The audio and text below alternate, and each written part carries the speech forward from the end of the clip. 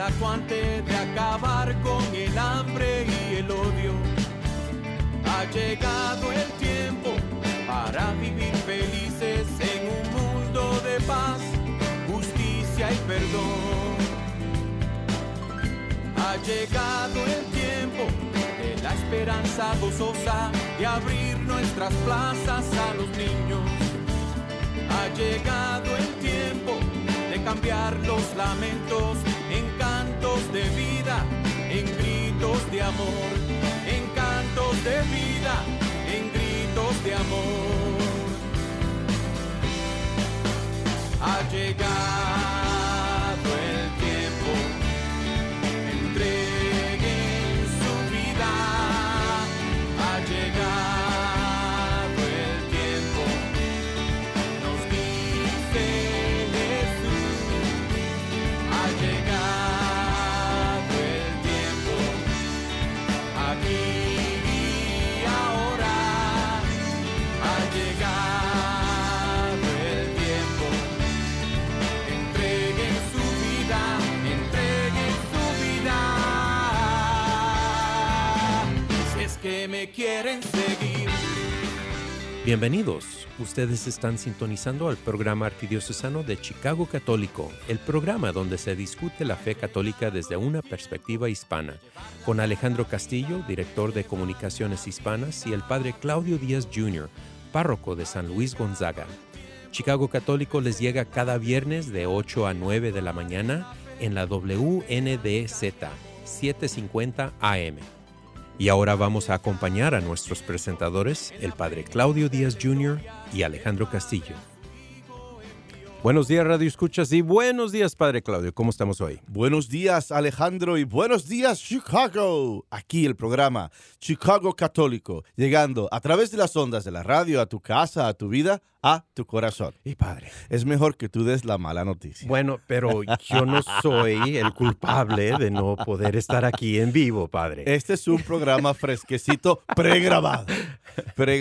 Tenemos unos asuntos y unos compromisos para este día y queremos pues asegurarnos de que ustedes reciban la información y reciban la meditación para este viernes. Pero me gustaría compartir el número de teléfono por si lo quieren apuntar, y la próxima semana que estemos aquí en el estudio en vivo puedan llamar al 312-255-8408, 312-255-8408. Y de nuevo, este programa es pregrabado, pero fresquecito. Y padre, ¿qué hay de nuevo? Continuamos con nuestra jornada cuaresmal, celebrando en este fin de semana el segundo domingo de Cuaresma. Y aquí en la Arquidiócesis de Chicago tenemos muchos recursos para ustedes durante esta temporada. Pueden ir a la página web de la Arquidiócesis de Chicago, que es www.archchicago.org. Ahí pueden encontrar toda clase de recursos en inglés, español y en polaco. Perfecto. Así que continuamos con nuestro calendario de actividades y deseamos anunciar la siguiente actividad: boda especial. La boda especial son para parejas interesadas en casarse por la iglesia, que están viviendo juntos o que simplemente están casados por lo civil. Esta boda especial se llevará a cabo el 13 de junio a las 4 de la tarde en Santa Inés de Bohemia. Ahora, ¿por qué lo estamos anunciando ahora, en marzo, si se va a llevar a cabo el 13 de junio? Porque hay todo un proceso. Aunque sean bodas colectivas, cada pareja tiene que llenar sus requisitos. Eso es normal, se espera. Entonces hay todo un proceso, todo un papeleo de certificados, de detalles, de formación que tienen que recibir. Y la primera reunión será el 7 de marzo para hablar más en detalle sobre estas bodas comunes o bodas comunitarias. El 13 de junio a las 4 de la tarde, Santa Inés de Bohemia. Puede llamar al 773-522-0142. 773-522-0142 para más información. Siendo la primera reunión el 7 de marzo, mirando al 13 de junio para las bodas comunitarias en Santa Inés de Bohemia. Padre, para mí, recuerdo una frase que decía mi mamá, de esto no hay todos los días. Así es.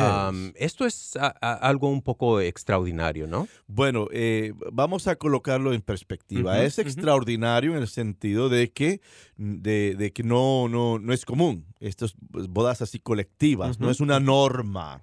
Pero ha sido mi experiencia que en la Arquidiócesis de Chicago más y más comunidades están tratando de hacerlas. Misión San Juan Diego la hacía porque todos ven los la años. necesidad. Es que hay la necesidad, existe. Por ejemplo, Misión San Juan Diego lo hacía todos los años. Y yo conozco de otras parroquias que tratan de hacerlo todos los años o cada 2 años, dependiendo, ¿no? Del número. Así que te voy a dar una respuesta muy católica. Sí y no. Es extraordinario porque no es una cosa universal. Sí, sí. Pero es ordinario porque ya hay un precedente en la Arquidiócesis de Chicago. Y padre, es interesante porque la semana pasada tuvimos como nuestro invitado al padre Robert Molina Torres, que es juez en el Tribunal Metropolitano. Y estábamos hablando de la declaración de nulidad matrimonial. Y en ese programa habló un poco sobre las parejas que se quieren casar de nuevo en la Iglesia Católica, pero son divorciados. Correcto. Entonces, yo pienso que hay mucha gente que está viviendo juntos en ese tipo de situación. Entonces, esto es una respuesta a eso. Yo pienso que por eso se hacen estas reuniones de formación, de información para las personas. Y por decir, mira, si en esta reunión del 7 de marzo se descubre que esta pareja ya había sido casada, no por lo católico, el esposo, por decir, pues imagino y asumo que se les dará orientación. Entonces vamos a anularlo. Primero, antes de casarte, vamos a anularlo. Vamos a darte la información necesaria para que regularices tu situación. Y volvemos a lo mismo. La gente dice, pero ¿y por qué tengo yo que regresar a la iglesia a anular un matrimonio? Yo digo, hijo mío, tú fuiste a la iglesia a casarte. Tú tienes que regresar a la iglesia para que la iglesia diga y confirme esto. No fue un sacramento, esto fue irregular. Es que es el sentido.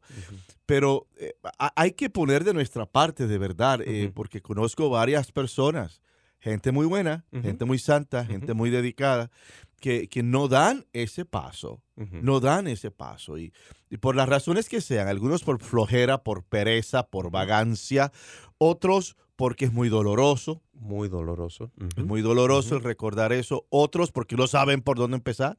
Sí, y creen que es un proceso medio complicado y lo es. Se tarda, me parece que dijo el padre Robert, como 1 año. Bajo circunstancias normales se tarda 1 año. O sea, ¿qué quiere decir esto de circunstancias normales? En primer lugar, que se tenga toda la documentación, toda la data, todos los certificados. En segundo lugar, que cuando te piden testigos, que los testigos se pongan las pilas. Y que se dejen, lo hago mañana, escribo mi testimonio mañana. Ese tipo de testigo lo que hace es que extiende o daña el proceso. Entonces, a eso yo le llamo bajo circunstancias normales, donde todas las partes envueltas cooperan para el éxito de esta anulación. Sí. ¿Ves? Ahora, si la cosa es irregular y digamos, los testigos no están diciendo nada, no están escribiendo nada, no están contestando nada, se arrastra eso, se extiende, se dilata. O por decir que la otra contraparte, porque cuando tú haces una anulación, tú le estás diciendo a la otra parte también, yo no quiero que esto nos una a nivel sacramental. La otra parte también tiene derecho. Sí. Entonces, si la otra parte se pone difícil y empieza a alegar o a lo mejor hasta inventar, esos procesos hay que tomarlos muy en serio. Pero en la gran mayoría de los casos, en mi experiencia, cuando se hace una anulación, la otra parte no se envuelve. No se envuelve, no le interesa. Y entonces eso dilata poquito, pero no interrumpe el proceso. Y también yo creo que se complican porque las parejas no se encuentran en el mismo país, eso ¿verdad? También, por varias razones. Claro. Pero, padre, ¿qué fue la solución? Digo, ¿a dónde deben de llamar o con quién deben de consultar al final del día? Lo más básico es, si tú estás interesado en anular un matrimonio anterior, sacramental, vaya donde el padre. Eso es lo más fácil. Ve a la iglesia donde vas. Ve a tu parroquia y haz la pregunta. Haz una cita. Estas cosas son serias. Tú no esperas a que después de una misa le digas al párroco, esta es mi situación y quiero que usted me escuche. Óyeme, cuando él se está despidiendo de todo el mundo, cuando él quizás tenga otra misa después, tengamos conciencia. Estas cosas son importantes y delicadas y hay que pagarle respeto tanto al proceso como a la persona que se lo estamos pidiendo. Entonces, habla con el sacerdote, dile que estás interesado en saber más del proceso de anulación y ya sea que él te dé un folleto o que él diga, hazme una cita, hablemos. Eso sería lo más fácil, pero también hay otra manera. El padre Robet compartió que hay un número de teléfono donde pueden llamar al 312-534-8280, 312-534-8280, o pueden ir a la página web de la Arquidiócesis de Chicago y simplemente teclear Metropolitan Tribunal, Tribunal Metropolitano. Dice que los materiales se encuentran en ambos idiomas. Perfecto. Qué interesante, ¿no? Hablando de bodas especiales y terminamos hablando de anulaciones. Así somos, completos. Aquí tenemos para todo el mundo, no hay problema. Sí, estamos tratando de sacar todas las barreras, ¿verdad? Así eliminarlas. Es. Una de las tradiciones de la Cuaresma son las estaciones de la cruz. Y anunciamos el 13 de marzo se va a llevar a cabo en St. Peter's in the Loop, San Pedro en el Loop. En el 110 al oeste de la calle Madison. 110 oeste, calle Madison, aquí en Chicago. Las estaciones de la cruz que serán a las 4:15 de la tarde en la iglesia. Un horario muy bueno, muy cómodo, porque muchas personas pueden salir del trabajo directamente a hacer su devoción. Y seguro que muchas de nuestras parroquias ofrecen la gran mayoría de nuestras parroquias, particularmente donde hay presencia latina, ofrece estaciones de la cruz, por lo regular todos los viernes en la noche, para que la gente pueda después de llegar a su casa o cenar o recibir los niños de la escuela, pasar a las estaciones. Y fíjense, la mayoría de las parroquias también tienen presencia digital, así es que pueden informarse del boletín dominical en la página web para que puedan ver la agenda de cada parroquia. Yo te diría que la gran mayoría de las preguntas que un parroquiano pueda tener se encuentra en el boletín. No sean flojos. Llévate un boletín a casa. Ahí tú tienes todos los horarios, todas las actividades, reportes. Se hacen reportes financieros o reportes de otro tipo en los boletines. Casi en muchas ocasiones los párrocos escriben columnas o hacen comentarios de lo que está sucediendo en la parroquia. O sea, el boletín es un arma informativa genial y es tan fácil, es de gratis, te lo dan, aquí está. Así que no lo desprecien y pongámonos las pilas. Mira, como católicos tenemos que estar organizaditos. Sí, digo, ahí se publican las cartas del cardenal, ¿verdad? También, lo que estamos, en ocasiones particulares, claro. Exacto. Y también, por ejemplo, ayer, estamos grabando el lunes, ayer, domingo, fui a la misa, abrí el boletín, hay anuncios sobre cómo participar en los Caballeros de Colón. Claro. Es una organización muy buena. Ciertamente. Y pues ahí daban todos los datos, la próxima reunión y toda la información. Que es necesario para poder participar. Muy bien. Y hablando de todo un poco, se les invita a una cena polaca el 15 de marzo de 11 de la mañana a 3 de la tarde en la gran iglesia de San Stanislaus de Kostka, que se encuentra en el 1351 al oeste de la avenida Evergreen, aquí en Chicago. La venta de comida será en la cafetería de la escuela y asumo que será pro fondo para la parroquia. Así que, invitados, cena polaca, 15 de marzo de 11 de la mañana a 3 de la tarde en San Stanislaus de Kostka. También tenemos una noche de Newman, a rezar y jugar. El 19 de marzo, de 6 a 8:30 de la noche, en el Newman Center Juan Pablo II, en la Universidad UIC, Universidad de Illinois en en Chicago. So, esto es para todos los jóvenes que están en universidad, que están buscando algo, ¿verdad? Su vocación. Claro. Acompáñanos en la capilla de Newman con algunos seminaristas de la Arquidiócesis de Chicago, qué bueno, para tener un momento a solas con Jesús durante la adoración eucarística de 6 a 7. Habrá confesiones y después acompáñenos para una cena y competencia con los seminaristas. Así que, por favor, ya saben, jóvenes universitarios, te llama nuestro Señor Jesucristo a el 19 de marzo de 6 a 8:30 en el Juan Pablo II Newman Center en UIC. Todos los universitarios y jóvenes invitados. Hablemos de la formación matrimonial. El 20 de marzo de 7 a 9 de la noche en el Salón Parroquial de San Beda, que queda en el 8200 al sur de la avenida Kastner, se va a dar un taller concerniente a mejorar la relación, la comunicación como pareja, matrimonio, a vivir en un ambiente de armonía y felicidad. El tema es, ven, Dios siempre tiene un lugar para ti.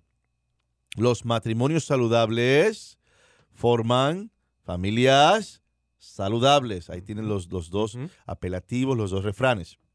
Únase a nosotros cada tercer viernes de cada mes. Las inscripciones serán aceptadas en la rectoría de San Beda o después de cada misa, si resulta que va a misa en San Beda. Espacios son limitados. Para más información, llamar a la rectoría y déjale un mensaje al diácono Serna al 773-884-2000.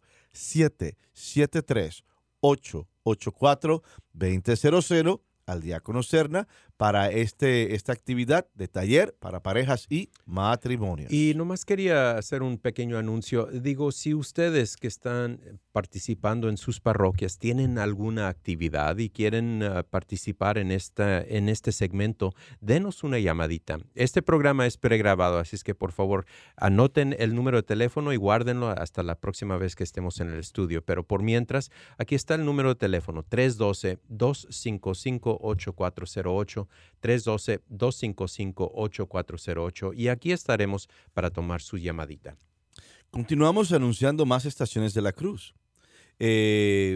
Bueno, ya hablamos de San Pedro en el Loop, St. Peter's en el Loop, pero en la gran mayoría de las parroquias, por lo regular en la noche, tienen estaciones de la cruz los viernes. Los viernes, sí. Cuarto encuentro con nuestros futuros pastores. El 28 de marzo, de 12:45 a 9 de la noche, en el Seminario de Santa María del Lago, también conocido como el Seminario de Mundelein.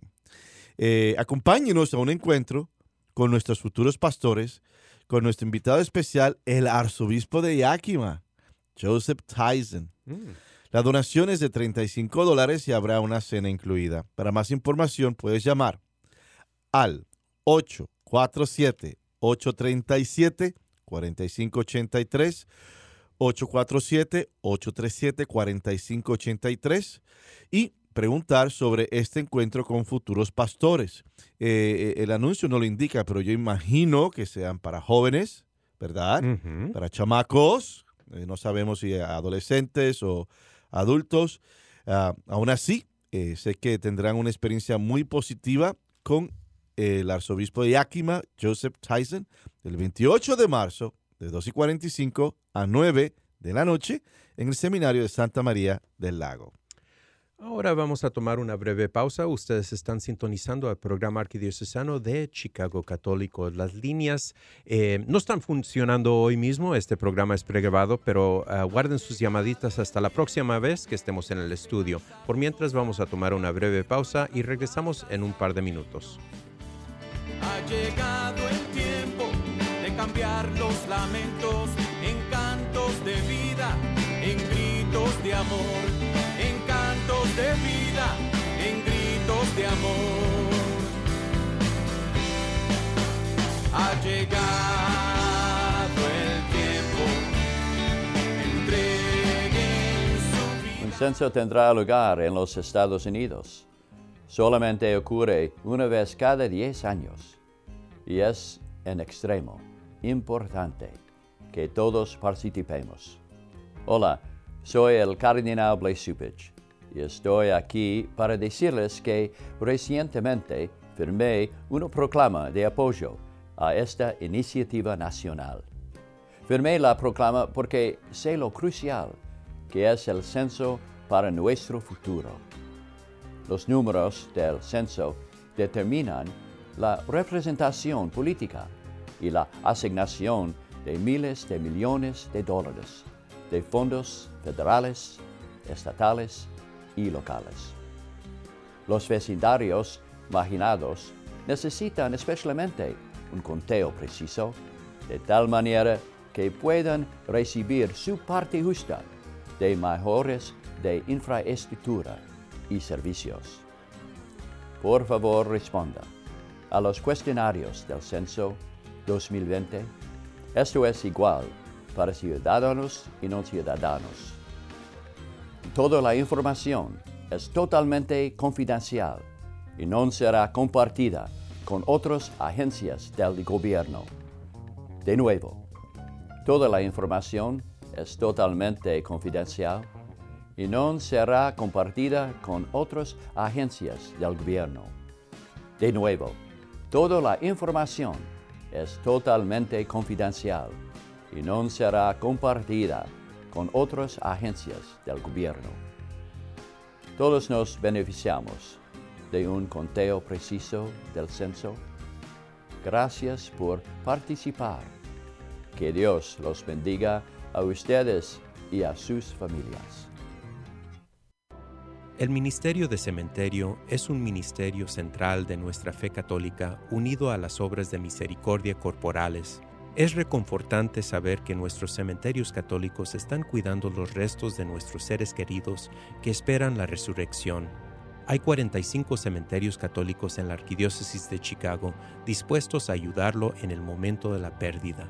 Llame al 708-449-6100 o visite catholiccemeterieschicago.org para asistencia. Cementerios Católicos, sirviendo a la comunidad católica desde 1837.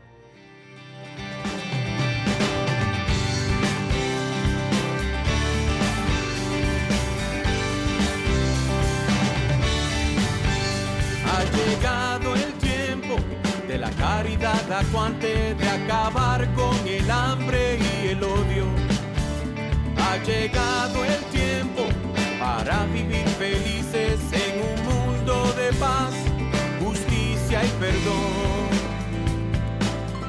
Ha llegado el tiempo de la esperanza gozosa, de abrir nuestras plazas a los niños. Ha llegado el tiempo de cambiar los lamentos en cantos de vida, en gritos de amor, en cantos de vida, en gritos de amor. Ha llegado el tiempo, entreguen su vida. Ha llegado el tiempo, nos dice Jesús. Ha llegado el tiempo, aquí y ahora. Ha llegado el tiempo, entreguen su vida, entreguen su vida. Si es que me quieren seguir.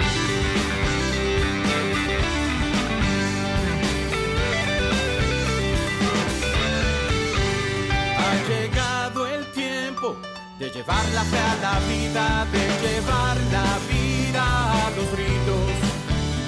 Ha llegado el tiempo de vencer la teoría, de actuar en la fe, esperanza y amor.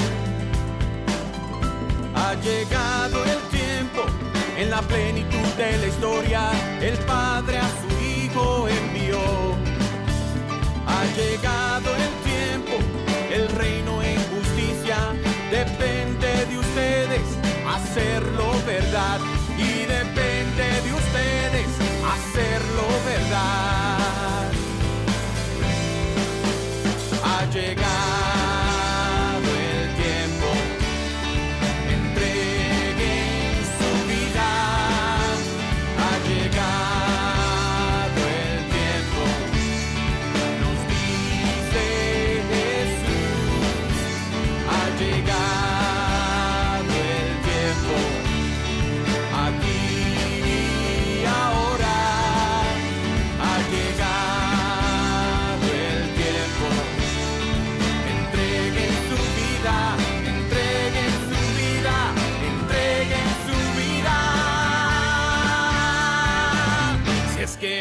quieren seguir.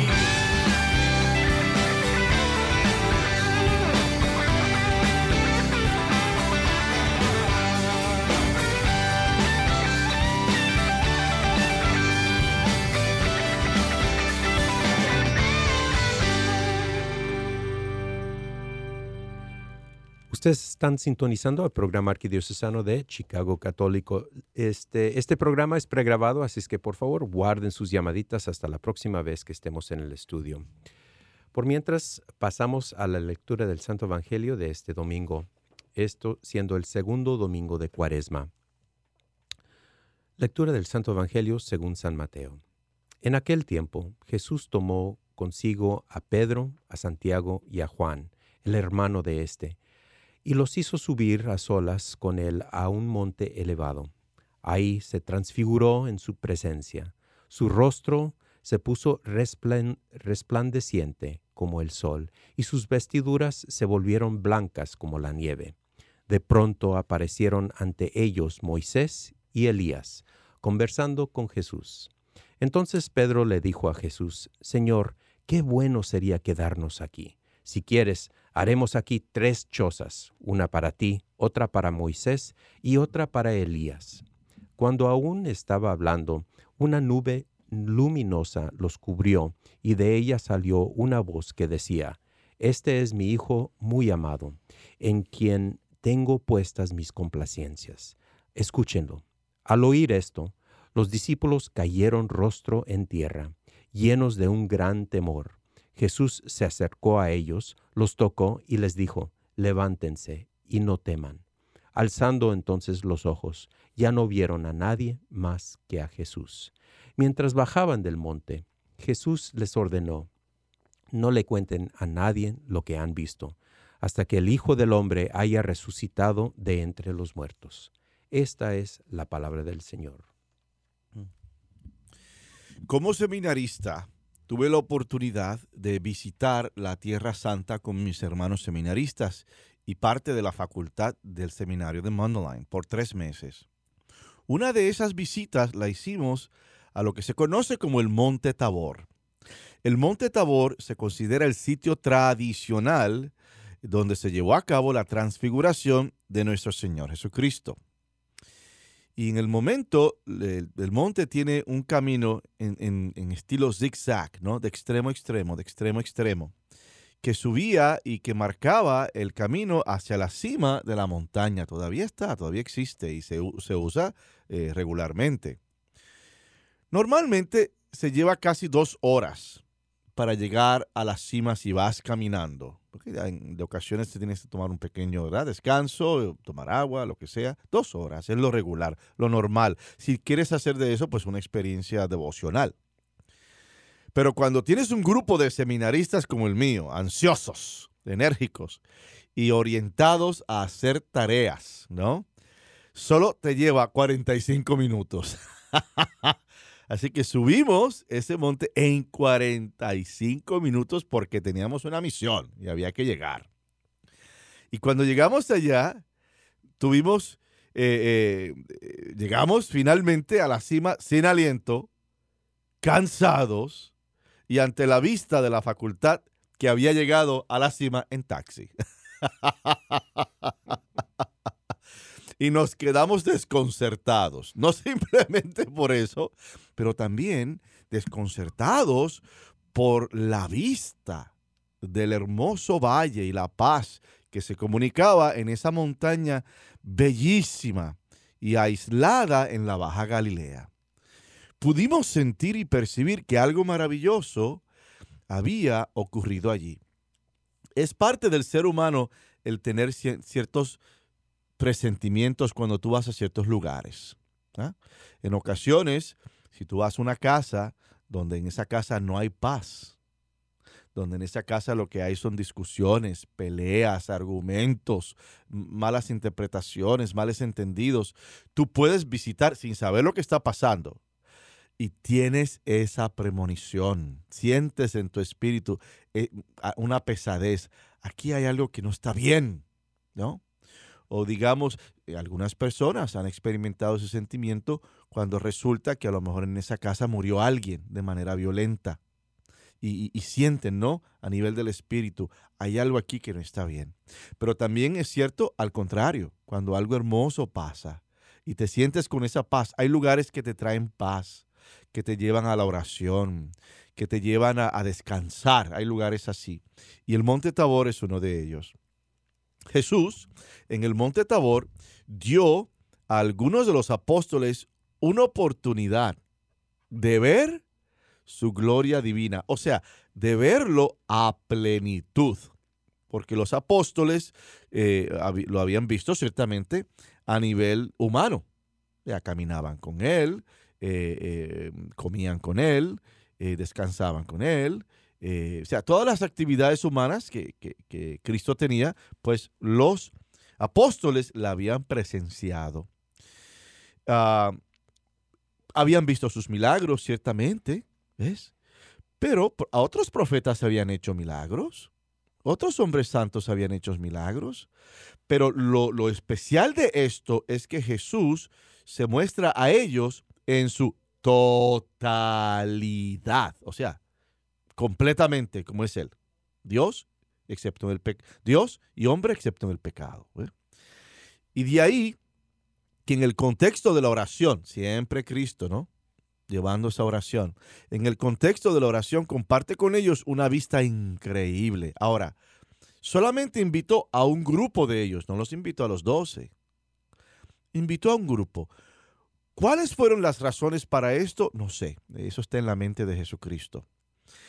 Pero yo sospecho que esto es como todo en la vida. A lo mejor estos 4 eran los que estaban preparados. Eran los que estaban listos, ¿no? Para tener esta experiencia. Algún otro quizás hubiera tenido otra reacción de miedo o reacción de que no, esto no es de Dios o lo que sea. O sea, pero yo asumo, ¿verdad?, que era porque estos 4 están listos. Ellos lo pueden manejar. ¿Ah? Bien. Entonces, cuando Jesús oró, Jesús fue como llevado a otro mundo. Y vemos su rostro bañado en magnificencia y luz. Dice la Escritura que era una luz que no venía de arriba, sino que salía de él. ¿Ves? Cuando tú entras a una habitación, la luz viene de afuera, viene de un bombillo, viene del sol, si abres la ventana. Pero en este caso, y era en la noche, la luz, o por lo menos así lo entendemos, la luz salía de él, de su cuerpo, de sus vestimentas, de su piel. Y era magnífico.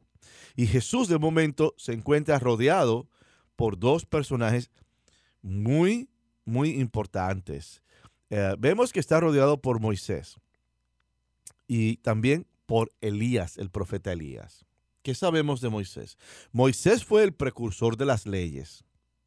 Moisés fue el que recibió las leyes en el monte Sinaí de Dios directamente. Y él las compartió, las llevó al pueblo de Israel. Moisés. Por el otro lado tenemos Elías. ¿Quién era Elías? El profeta de profetas. Era el que anunciaba, el que señalaba, el que veía el presente y veía un futuro a la luz de lo que estaba pasando en el presente. Eso es ser un profeta, ¿no? Tú anuncias de lo que está pasando, tú anuncias lo que va a pasar. No es un vaticinio, no es una cosa sacada de la nada. No, inventando lo que vaya a pasar. No. Estoy viendo algo y si le siguen, mira lo que va a pasar. ¿Okay? Eso es un profeta. Entonces, ¿qué tenemos? Tenemos a Moisés que está acompañando a Cristo y a Elías que está acompañando a Cristo. Pero ¿cuál es la declaración detrás?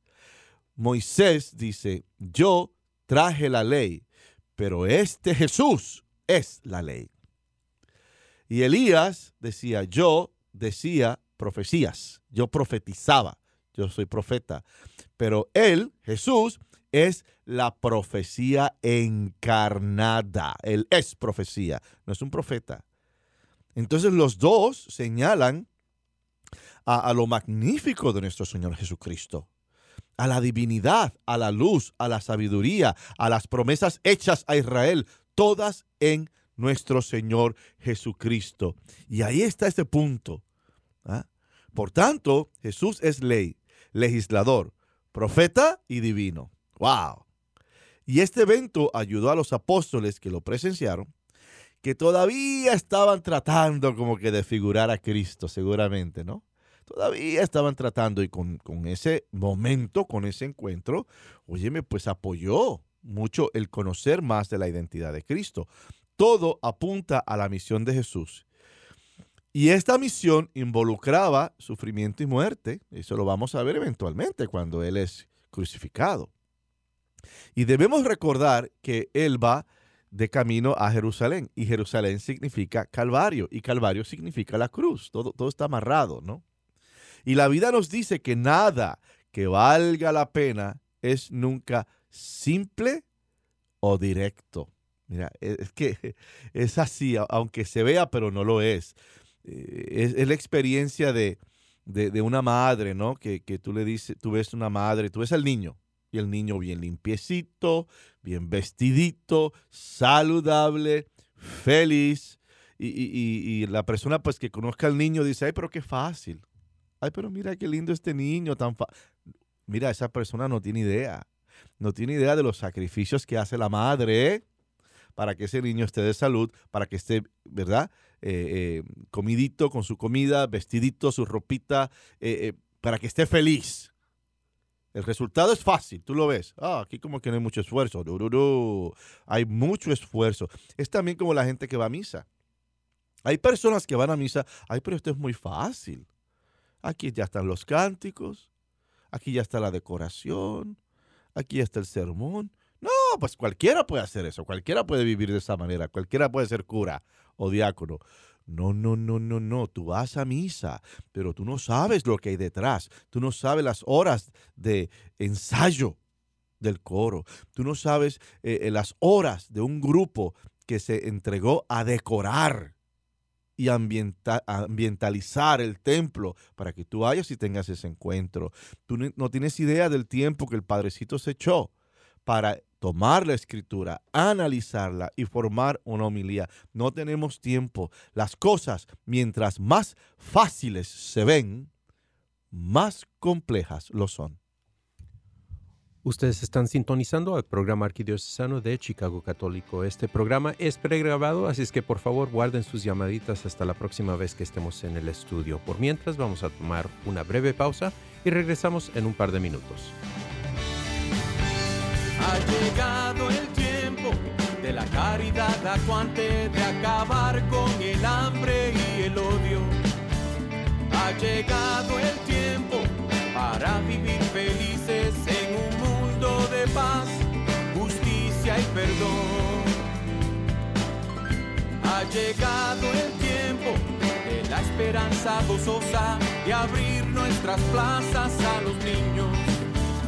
Ha llegado el tiempo de cambiar los lamentos en cantos de vida, en gritos de amor, en cantos de vida, en gritos de amor. Ha llegado el tiempo, entreguen su vida. Ha llegado. El censo tendrá lugar en los Estados Unidos. Solamente ocurre una vez cada 10 años y es en extremo importante que todos participemos. Hola, soy el Cardenal Blaise Cupich y estoy aquí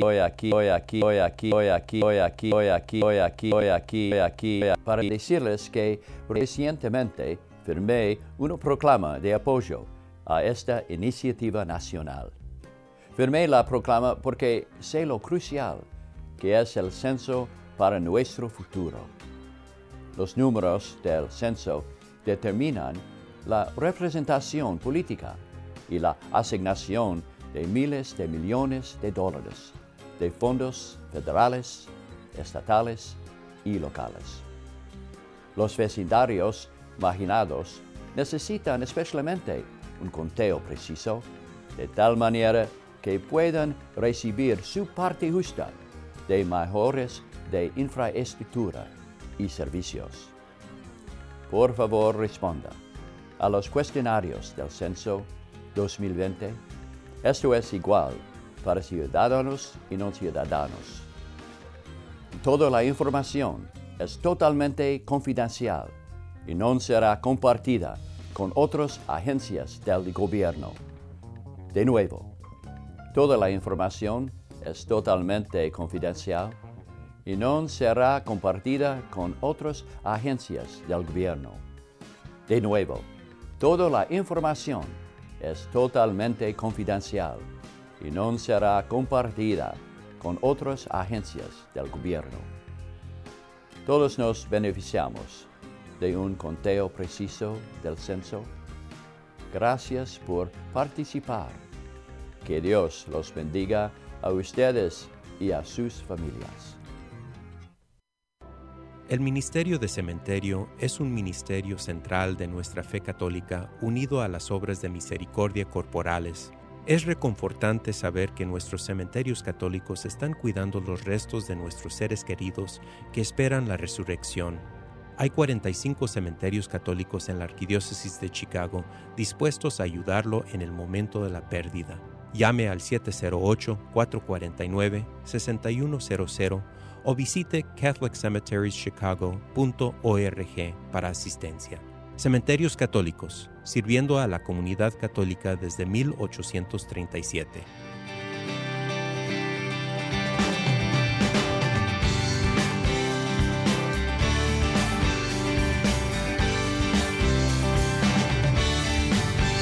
Ha llegado el tiempo de la caridad acuante, de acabar con el hambre y el odio. Ha llegado el tiempo para vivir felices en un mundo de paz, justicia y perdón. Ha llegado el tiempo de la esperanza gozosa, de abrir nuestras plazas a los niños.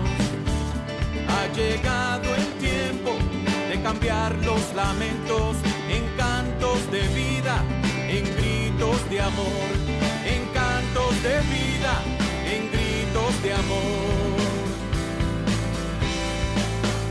Ha llegado el tiempo, entreguen su vida. Ha llegado el tiempo, nos dice Jesús. Ha llegado el tiempo, aquí y ahora. Ha llegado el tiempo, entreguen su vida, entreguen su vida. Si es que me quieren seguir.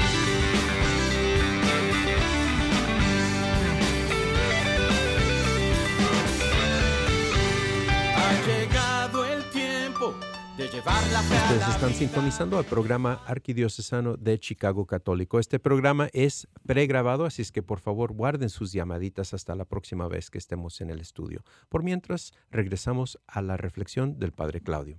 Así que todo aquello que se ve sencillo tiene un nivel de complejidad. No simplemente eso, la vida nos dice que nada que valga la pena es nunca simple o de gratis. O sea que cuando las cosas valen la pena, tienes que meterle mano, hay esfuerzo, tienes que invertirte cuando algo vale la pena en la vida de uno. En la transfiguración de Jesús vemos una conexión entre el sufrimiento, la muerte, la resurrección y la gloria. La transfiguración del Señor también tiene el propósito de fortalecer la fe de aquellos que creen en Él. Habla sobre el proceso gradual de cambio que tiene lugar en nuestras vidas cuando acompañamos a Jesús. Estamos llamados a caminar con Jesús, lo sabemos. Y estamos llamados a acompañarlo en su búsqueda de la verdad, de todo lo que es verdadero, de todo lo que es hermoso, de todo lo que es divino. En otras palabras, debemos estar con Él en su amor por las personas, en su sufrimiento y en su resurrección. En otras palabras, estamos llamados a ser uno con Jesús mientras tomamos nuestras inquietudes y preocupaciones diarias, recordando que debemos ser transformados y transfigurados. Finalmente, la transfiguración de Jesús es de liberación. Hay un sentido de liberación. Él se muestra.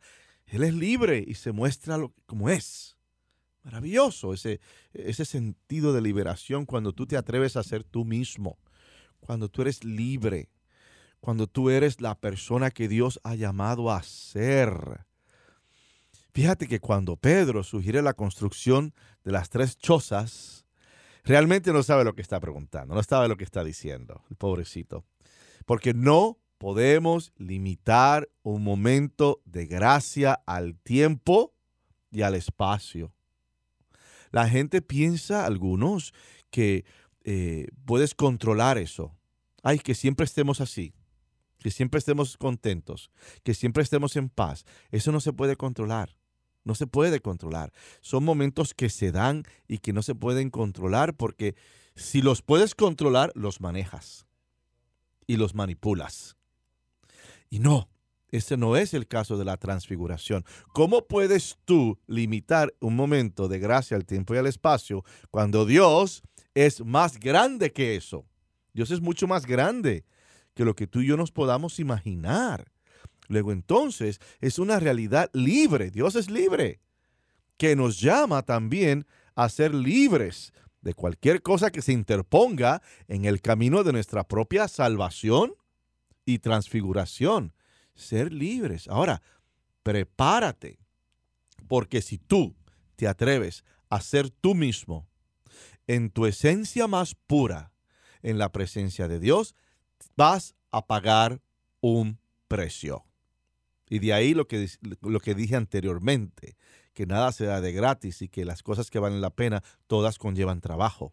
Es así. Si tú te atreves a ser tú, en tu forma más pura, más hermosa, a la luz de tu presencia en Dios, prepárate, siempre se paga un precio. ¿Por qué? Porque el mundo es de la bola.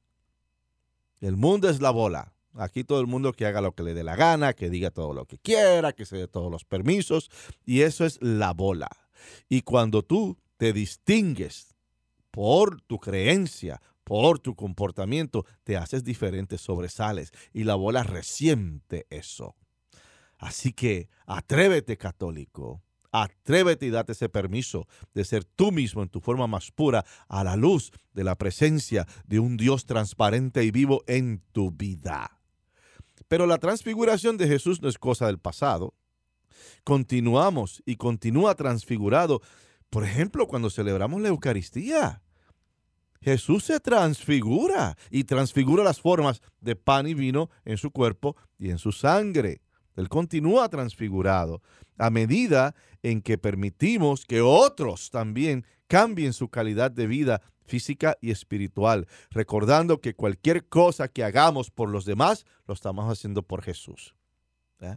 O sea, cuando tú trabajas en la despensa o en una cafetería para los pobres, cuando tú trabajas en recolectar ropa de invierno para los indigentes, y le estás cambiando la vida a alguien para mejorar. Quizás una vecina que está divorciada, que no está trabajando, no puede trabajar, tiene 4 hijos. Y tú, por compasión, haces una compra y se la das. Tú le cambiaste la vida a esa mujer para mejorar.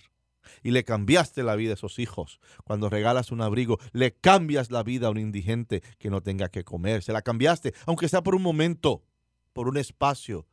Pero tú lo que hiciste fue que colaboraste para que alguien también se transfigurara y saliera con el mejor rostro y humanidad de esa persona.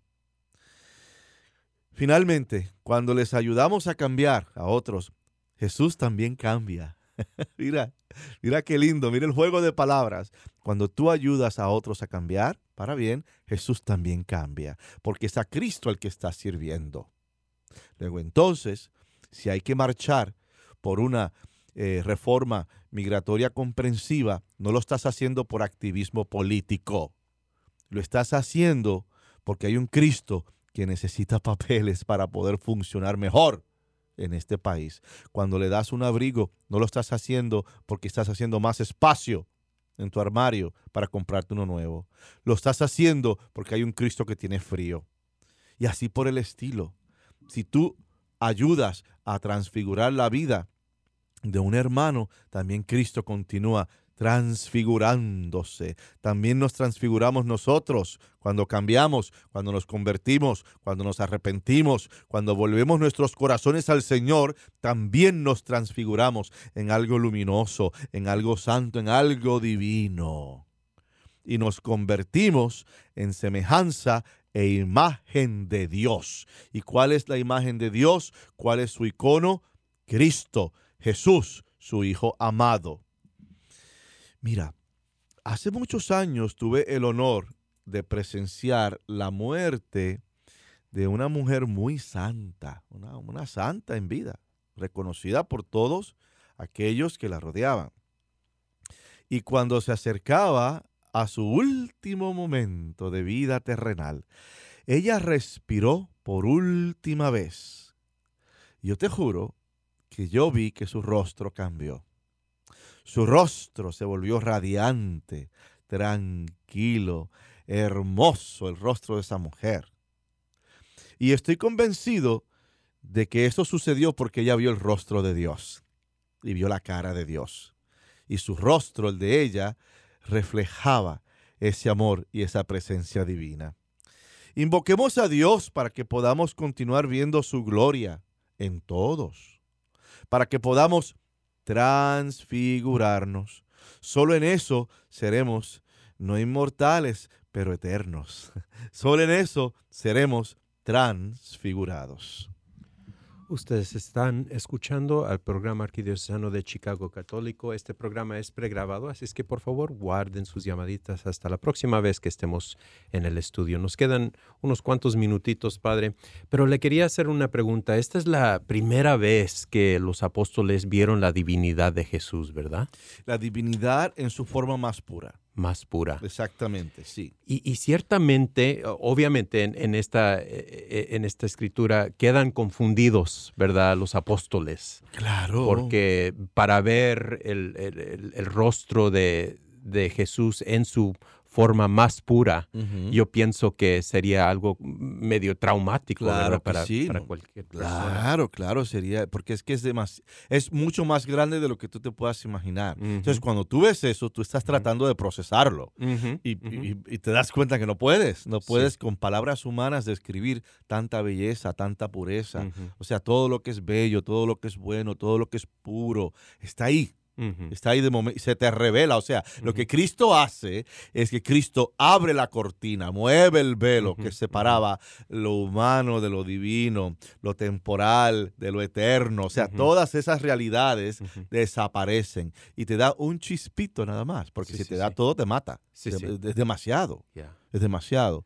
Entonces, Él revela esa divinidad y ahí pues fue muy grande para los apóstoles, al punto de que Pedro se ponía a pensar en musarañas.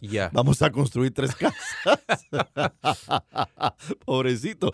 Y me da una gracia porque Pedro ni siquiera pensó en él. Ay, bendito, este es Pedro mío. O sea, pensó en Moisés para que no se moje, pensó en Elías para que no le dé el sol, pensó el maestro en Jesús para que esté tranquilito, pero no pensó en él ni en los otros. No. Pues sí. Lo cual, a pesar de que él no sabía lo que estaba diciendo, pero hay un elogio, hay un cumplido de que él no pensó en él, pensó en los demás. Wow.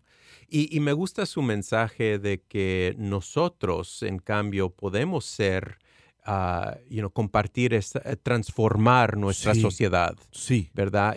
Particularmente durante esta época de Cuaresma. Claro. Es posible. Nosotros podemos contribuir a la transfiguración de la sociedad. Tenemos que hacerlo. Mira, una de las cosas que tenemos que pensar es transfigurar inclusive nuestra propia iglesia. Te voy a decir un cuento. Mira, este fin de semana nosotros tenemos bancas y las bancas tienen reclinatorios. Y los reclinatorios tienen unas patitas que son muy débiles, tú sabes. Entonces, si bajas el reclinatorio, pues se parten, ¿no? Entonces, yo recogí todas las patitas rotas y las mandé a pegar en un tablón, tú sabes, de diferentes estilos y tamaños y rotas de diferentes formas. Entonces se las presenté al final de todas las misas al pueblo. Y estaba cubierta así con un paño morado y le quito el paño y le digo, no, esto no es una escultura de Andy Warhol o de Siqueiros, esto no es una escultura algo de Dalí. Abstracto. Esto es la realidad. Entonces aprovecho y digo, 2 niveles. Primer nivel, cada vez que me avientan la banca, mira lo que sucede, me rompen la patita del reclinatorio. ¿Okay? Tenemos que cuidar la casa. Esta es nuestra casa, esta es la casa de Dios. Si los hijos no lo hacen, ¿quién lo va a hacer? O sea, y la gente entendía. Y dije, y el segundo nivel, a veces sentimos que nuestra iglesia, debido a los escándalos y problemas que hay, se está desmoronando, se está rompiendo como las patitas de los reclinatorios. Y nos toca a nosotros el arreglar esos reclinatorios, nos toca arreglar nuestra iglesia, nos toca transfigurar nuestra iglesia para poder seguir marchando hacia Dios. Qué bonita lección. Y fue durante esta época. Seguro, y durante esta época. Y veías que el pueblo sí entendía, hay que cuidar la casa de Dios, claro que sí, pero también tenemos que renovar y transfigurar nuestra iglesia. Padre, solamente nos queda un minutito, una pequeña bendición, oración. Claro que sí. Oremos, hermanas y hermanos. Bendito sea Dios que nos permite este espacio para poder comunicarnos con Él. Te pedimos, Señor, por todos los radioescuchas, por sus necesidades.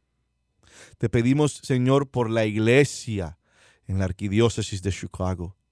Protégenos, bendícenos, ilumínanos, transfigúranos, Señor.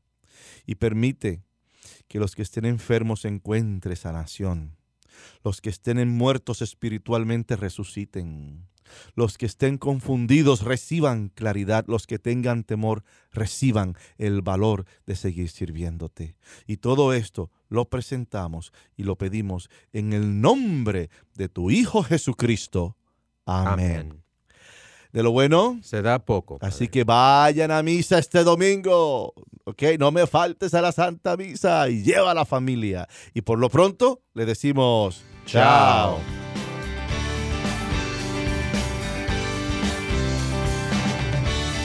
Ustedes han escuchado al programa arquidiocesano de Chicago Católico, llegando a toda la área metropolitana de Chicago cada viernes de 8 a 9 en la WNDZ 750 AM. Hasta la próxima vez y que Dios los bendiga. Justicia y perdón. Ha llegado el tiempo de la esperanza gozosa de abrir nuestras plazas a los niños. Ha llegado el tiempo de cambiar los lamentos en cantos de vida, en gritos de amor, en cantos de vida, en gritos de amor. Ha llegado el tiempo, entreguen su vida. Ha llegado el tiempo, nos dice Jesús. Ha llegado el tiempo, aquí y ahora. Ha llegado el tiempo. Entreguen su vida, entreguen su vida. Si es que me quieren seguir.